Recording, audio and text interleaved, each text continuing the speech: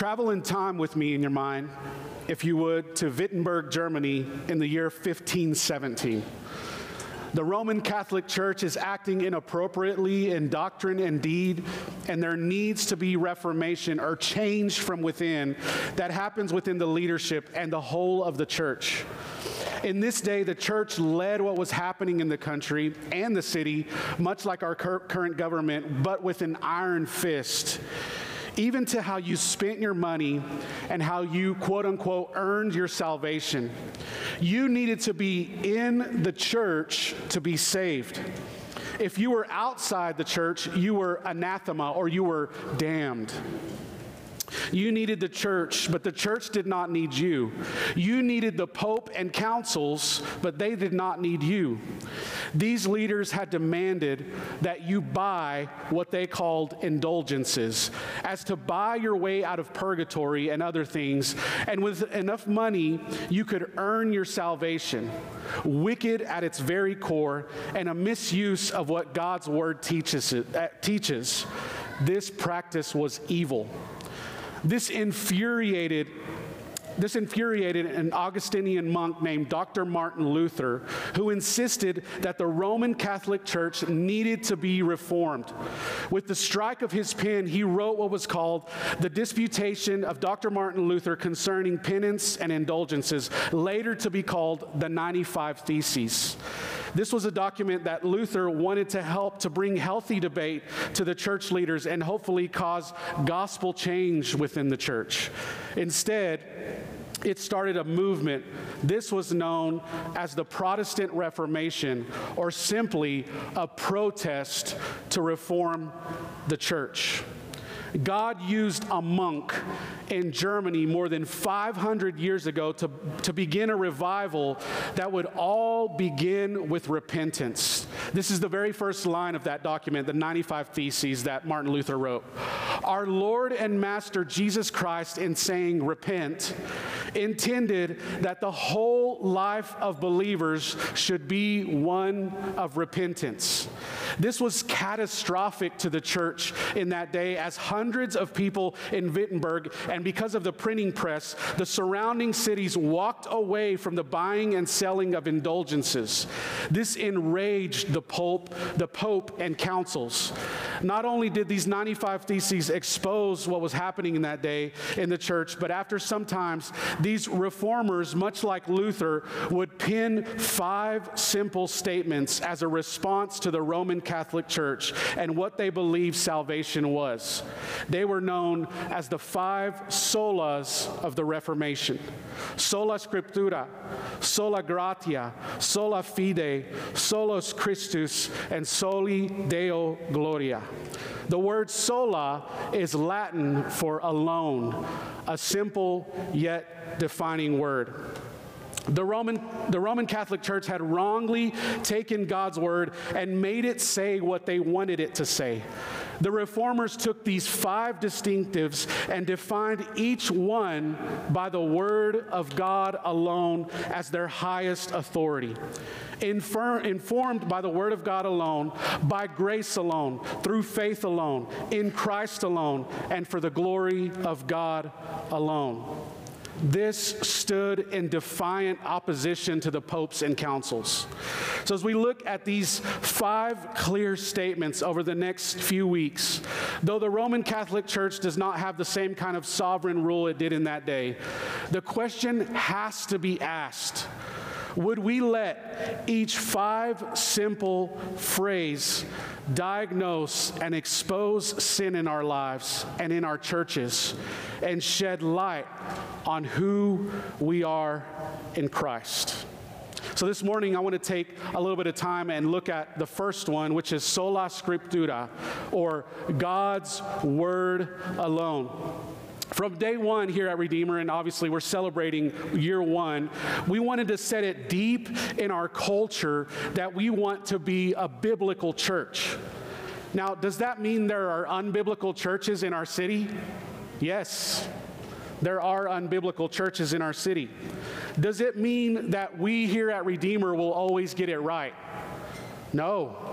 We will miss the mark sometimes, but our desire is to cling to the Word of God and let it be our highest authority. We believe God has spoken and is still speaking in His Word. We do not need, listen to this, church, we do not need more revelation or any kind of secret revelation. His Word is sufficient. Now listen to this, church. There are pastors who say that I have some kind of secret knowledge or secret revelation or the secret language that I speak with God. And that is a misuse of God's Word. His Word is sufficient. So the question has to be asked, where did the reformers and we get this idea? Our text this morning, if you would turn to 2 Timothy, if you're not already there, 2 Timothy chapter 3. And this is a good one to have underlined, highlighted, circled, whatever you do in your Bible. 2 Timothy chapter 3, starting in verse 14. And remember, the context for this is Paul is addressing his son in the faith, Timothy. He's written him 2 letters here, the way they have it broken up. He's encouraging Timothy in this letter. 2 Timothy chapter 3, starting in verse 14. But as for you, Paul speaking to Timothy, continue in what you have learned and have firmly believed, knowing from whom you learned it. Who did he learn this from? From Paul, from the Apostle Paul. Verse 15. And how from childhood you have been acquainted with the sacred writings which are able to make you wise for salvation through faith in Christ Jesus. Now listen to this. Timothy grew up with his mom and his grandma. You can attribute that back to 1 Timothy where Paul addresses this. So he had learned about the faith from his mom and his grandma. He grew up without a dad, is what we can infer from the text. So listen to me. Parents with little kids, grandparents with little kids, with little grandkids. It's important what you do in your home and the example that you set for your children. Because we believe here at Redeemer, what you're doing is placing kindling around their hearts, and one day we pray that the Holy Spirit ignites that and gives them a new heart and gives them a new affection for Him. So your example as a parent, as a grandparent, matters. We can infer that from the text. And then look at verse 16. All Scripture is breathed out by God and profitable for teaching, for reproof, for correction, and for training in righteousness, that the man of God may be complete, equipped for every good work. And that's where Paul ends the chapter. So look at how Paul encourages his son in the faith. Timothy is struggling and he's discouraged. And here's why he's discouraged. People in that day were walking away from true Christianity, and they were walking back to their Jewish faith because they saw what Christians were getting in that day. And here's something I don't even truly understand. I don't even truly understand what it was like to be a Christian in that day. In that day, did you know they called Christians atheists? Because they believed in one God. And in that day, it was normal to believe in many gods. The God of the sun and the God of the river and the God of the sea and all these gods. So it was odd for you to believe in one God. So they called Christians atheists. And Nero in that day, he would take Christians and he would light them on fire so that they would light his party up so that you could see at night. He would torment Christians. It was an awful, awful way to die. And they would execute Christians in the Colosseum, and people would watch, and they would pay money to come see this. Being a Christian in that day was not something that was popular. It was not a check-the-box West Texas type of Christianity where you come on Sunday for an hour and you gather with the saints and that's all you do. It was a way of life, church. It was a way of life in that day. And people were walking away, and Paul is reminding him, Stay grounded in what you've learned, Timothy. Don't be discouraged. Don't be discouraged. Paul reminds him that he is on a solid foundation when it comes to the sacred writings. And remember, in that day, all they had was the Old Testament. They didn't have what we have. They didn't have this full canon of Scripture like we have, the Old Testament and the New Testament. All they had was the Old Testament. And Paul says, remember the sacred, you're on a firm foundation by knowing what you know about the sacred writings. So what makes him wise, what Paul talks about here? Knowing the gospel. You guys know this already, that we at Redeemer strive to be a gospel-centered, Christ-exalting, God-glorifying church. Amen? That's what they're doing in there. They're learning their 6 guiding truths about who God is. They're not in there just playing. They're learning something about God and who He is. That way it transfers one day into here. Amen? So we want to be a church who is focused on the gospel.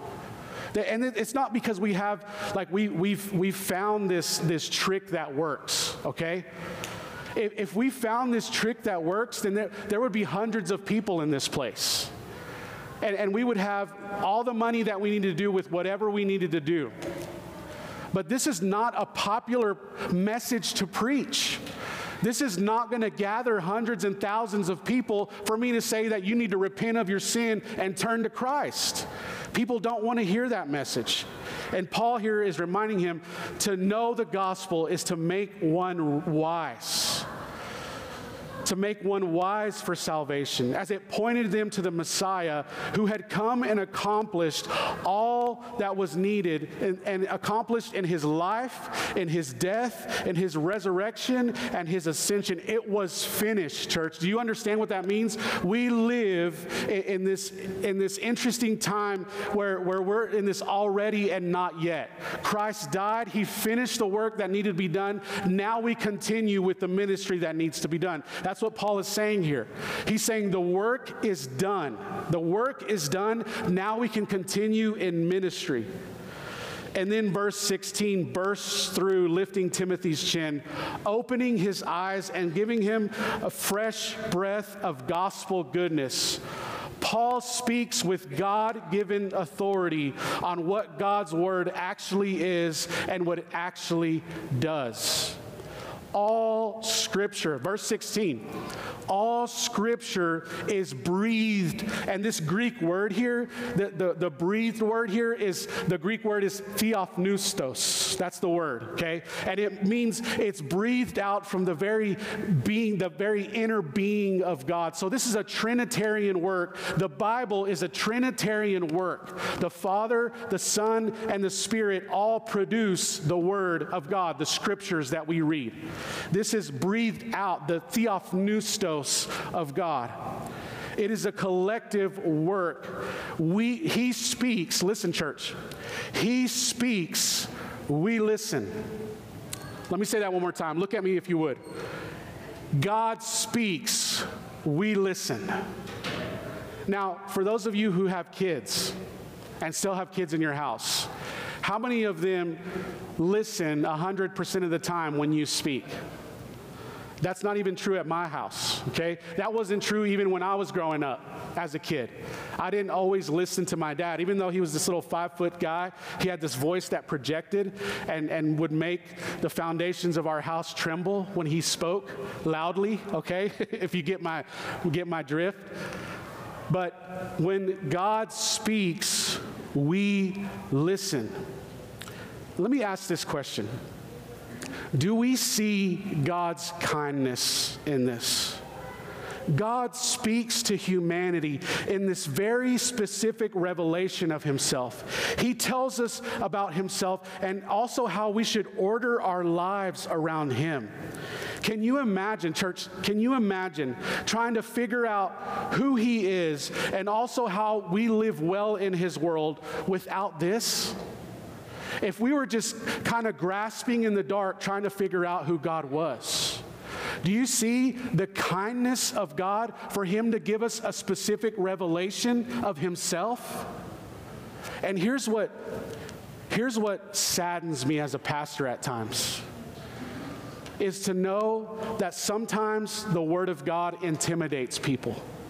And that's why we're here. We're here to equip people and to help people read His Word and to help make observations and applications and also help interpret what is God's Word saying. Now, I'll say there are times when I'm reading God's Word, I'm like, I have no idea what this is saying. So you know what we need to do when we get there? We pray. We ask God, God, help me. Let your Holy Spirit illuminate for me what I need to say. This obviously, from this verse, we can tell that all Scripture is breathed out, is theopneustos, from the very inner being of God, and it's meant to do something in me and for me. It's meant to change me. It's meant to rearrange things in my life, is what it's meant to do. And listen, church, don't take this as I'm beating you up. Take this as I love you and I'm your pastor. How much time do we actually spend reading God's Word throughout the week? There's a difference between being intimidated by God's Word and by being lazy.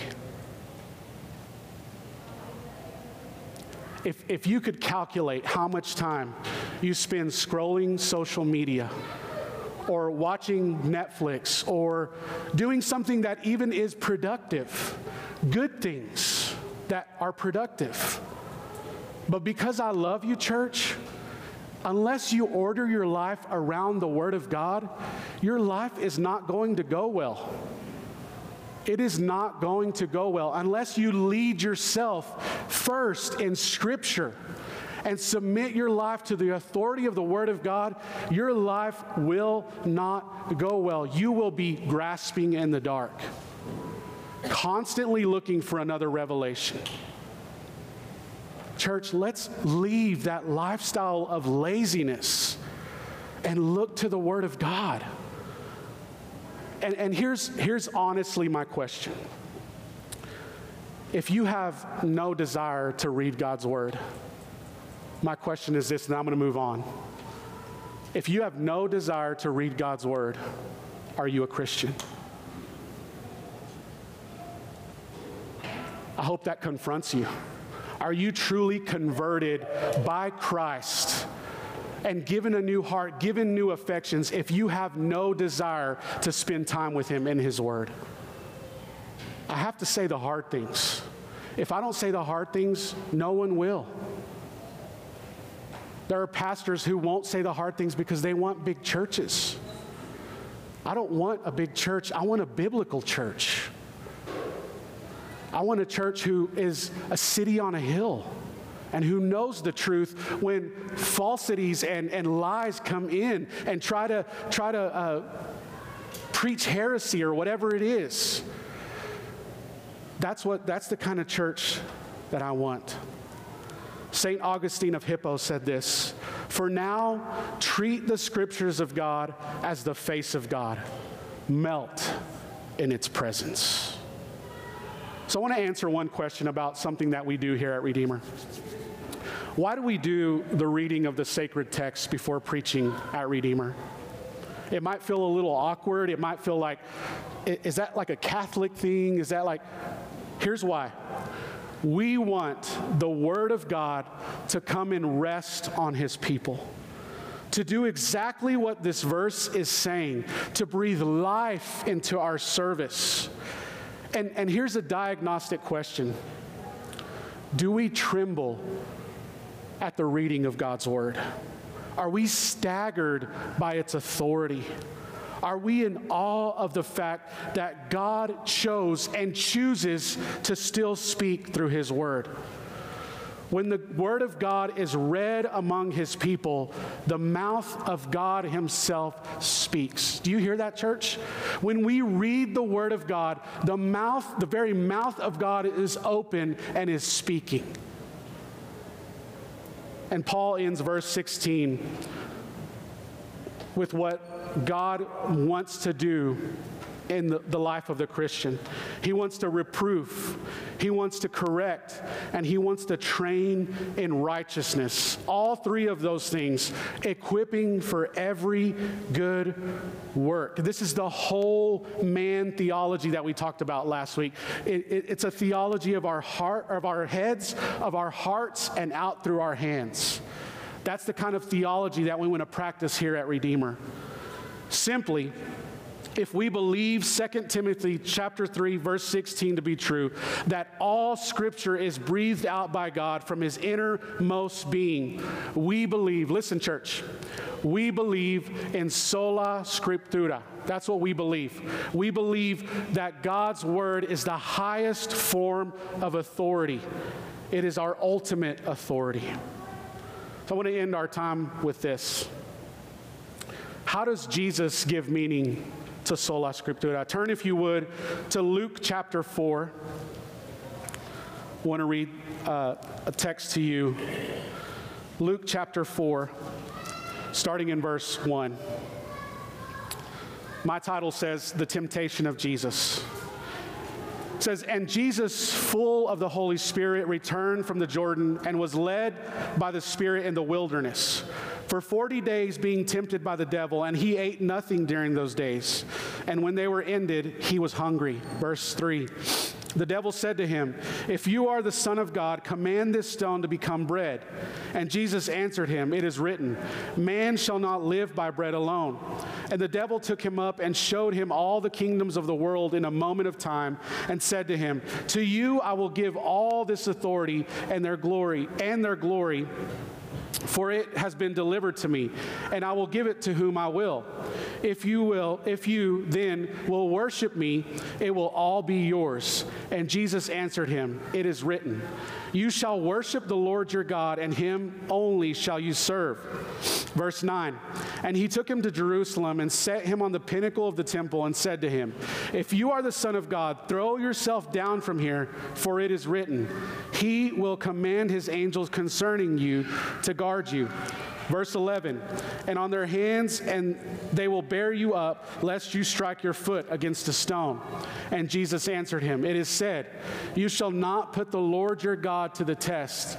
And when the devil had ended every temptation, he departed from him until an opportune time. Now listen for just a moment. This is where Jesus begins his ministry, okay? And this is what the writer of Hebrews so eloquently describes for us in Hebrews chapter 4, verse 15, where he speaks of a great high priest who sympathizes with us. Look at me, church. They're going to be okay. Trust me, they're going to be okay. They're in good hands. Look at me for just a moment. I don't want you to be distracted. This is Jesus' beginning ministry here. Jesus is baptized, and the pleasure of the Father is spoken over him, and the Holy Spirit descends on him as he begins his earthly ministry. We see the humanity of Jesus as he fasts, and Luke tells us he was hungry. This shows us the humanity of Jesus. And then Satan launches into a full-on assault of what he thinks is a weak moment for the Lord Jesus. And look at the language that Satan uses. Listen to this, church. Satan uses this language, command this stone. If you then will worship, throw yourself down. All of this, listen, all of this is anti-gospel language. Do you hear that? Do you hear the language that Satan is using here to try to discourage Jesus in a very, what seems like a weak moment that Luke is trying to describe for us here? He says, listen, church, I want to make this as simple as possible because the Lord made it simple for me. He says, Satan says, do something and you get something.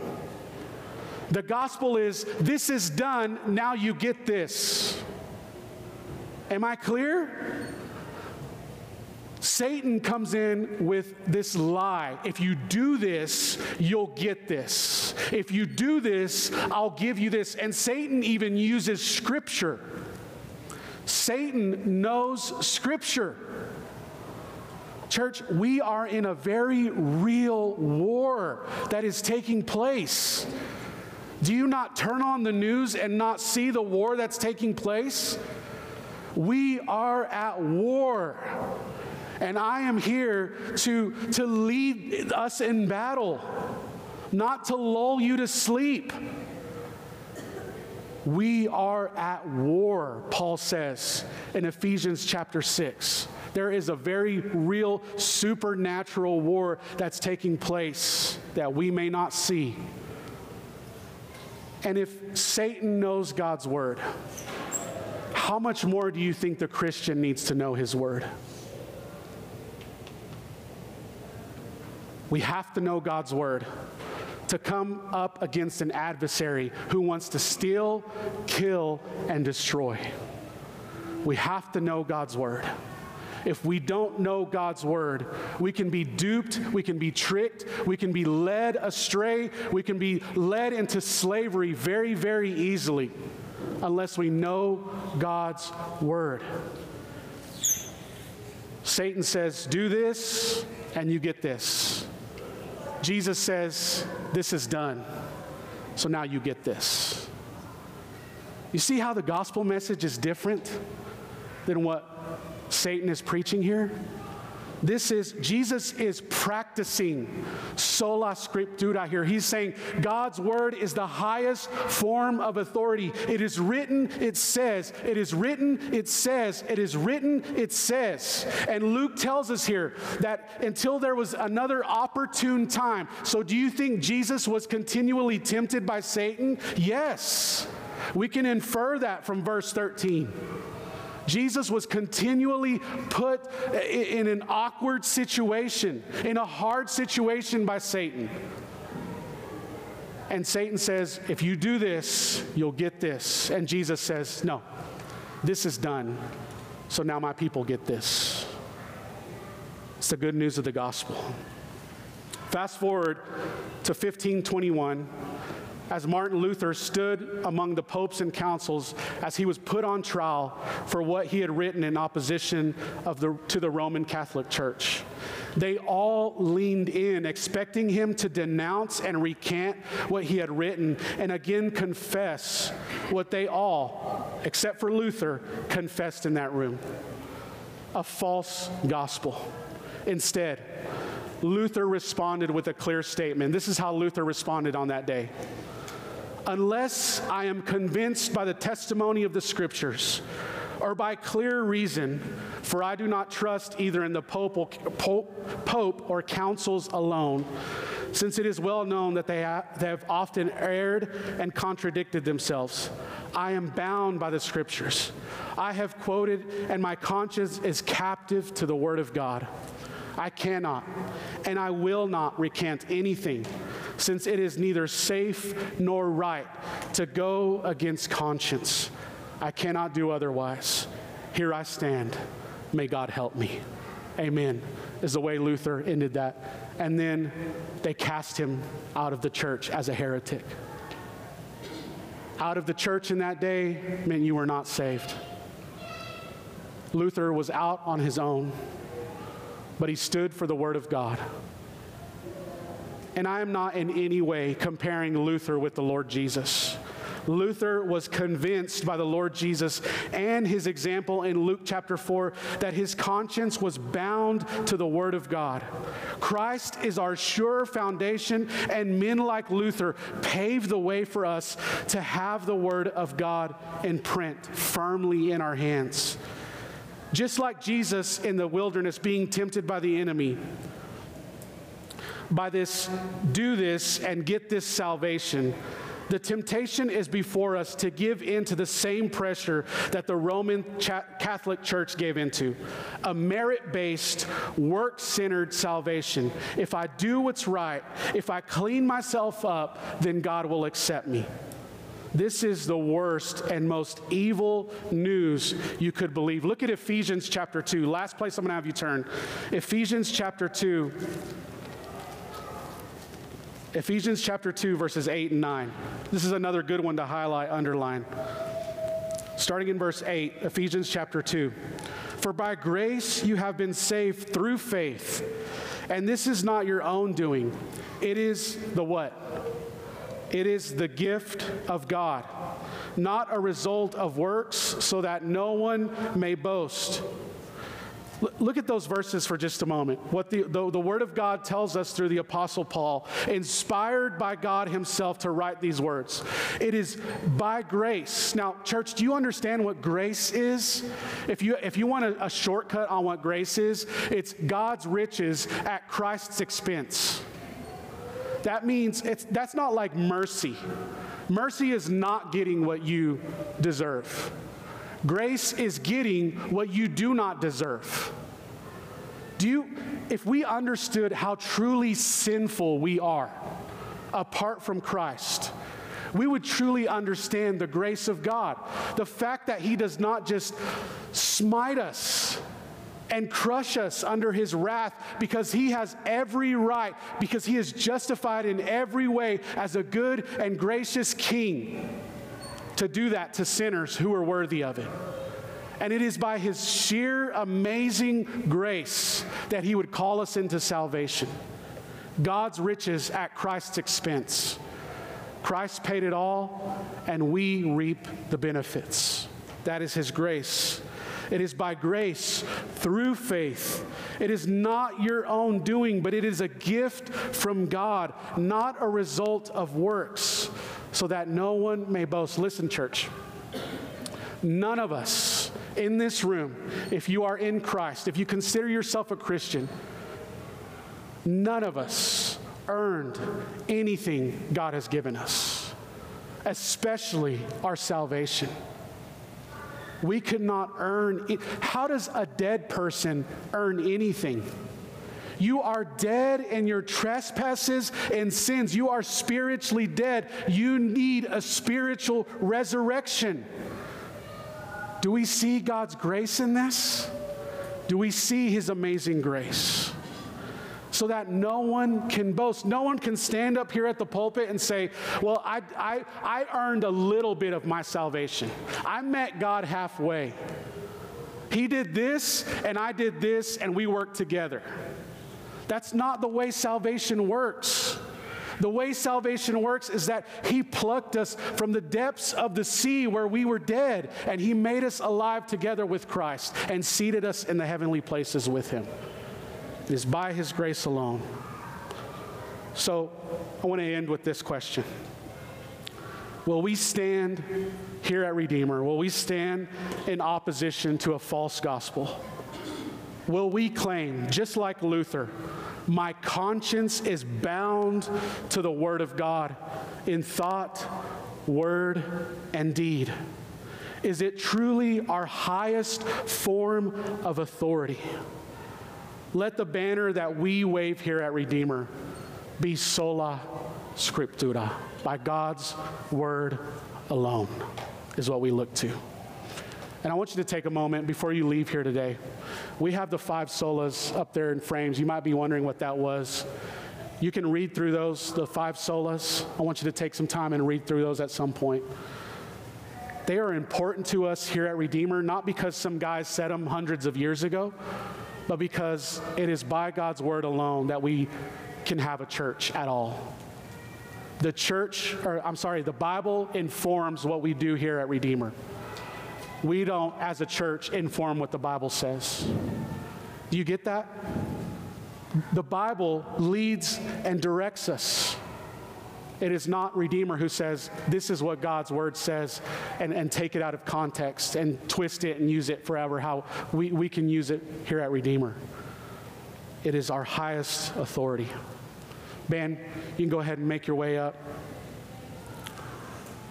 I do this every week. I want to invite you into this. Here's my encouragement for anyone in this room who is not in Christ. If you have not placed your faith in Christ, is that if the Holy Spirit is drawing you, if he is convicting you, then he is saving you. Don't wait to clean yourself up. Did you know we have people, listen to this. This is how good God is. I love this. Do you know we have people who listen to the sermon online, but they're afraid to come in here because they feel too sinful? What kind of message has been communicated by the church over years? They listen to us faithfully, religiously. They even come to Bible studies and things like that, but they don't want to come on a Sunday morning because they feel sinful. They feel like, surely God would never accept me. That is a merit-based view of how God saves. And here's what I'm here to tell you as a gospel preacher, is that we cannot earn our salvation. So my hope is this morning, if you're not in Christ, that you would place your faith in Him, you would repent of your sin, and you would look to Christ who can satisfy you. You will not be satisfied by this world. You will not be satisfied by your job. You will not be satisfied by your spouse. You will not be satisfied by your kids. You will not be satisfied by your house, by your car, by anything you try to put your hope in. Christ and Christ alone. We will all stand before a holy God one day, and we will have to answer for our lives. And if you are in Christ in this place this morning, here's what I want to say to you. Let's be serious about this. Let's be serious about God's word. Let's walk away from apathy and from laziness and look to the word of God. And if you're intimidated by this, let us know. We can't know and we can't help unless you let us know. Let us know. We want to help in whatever way we can. And we want to learn and we want to grow together. That's why we have gospel community. That's why we have Redeemer Equips classes. That's why we have Sunday morning gatherings. That's why we have kids classes. It's to help you grow in your knowledge of the Word of God. So my ask of you is, if you are in Christ in this place, would you let this be your highest form of authority? Let's pray.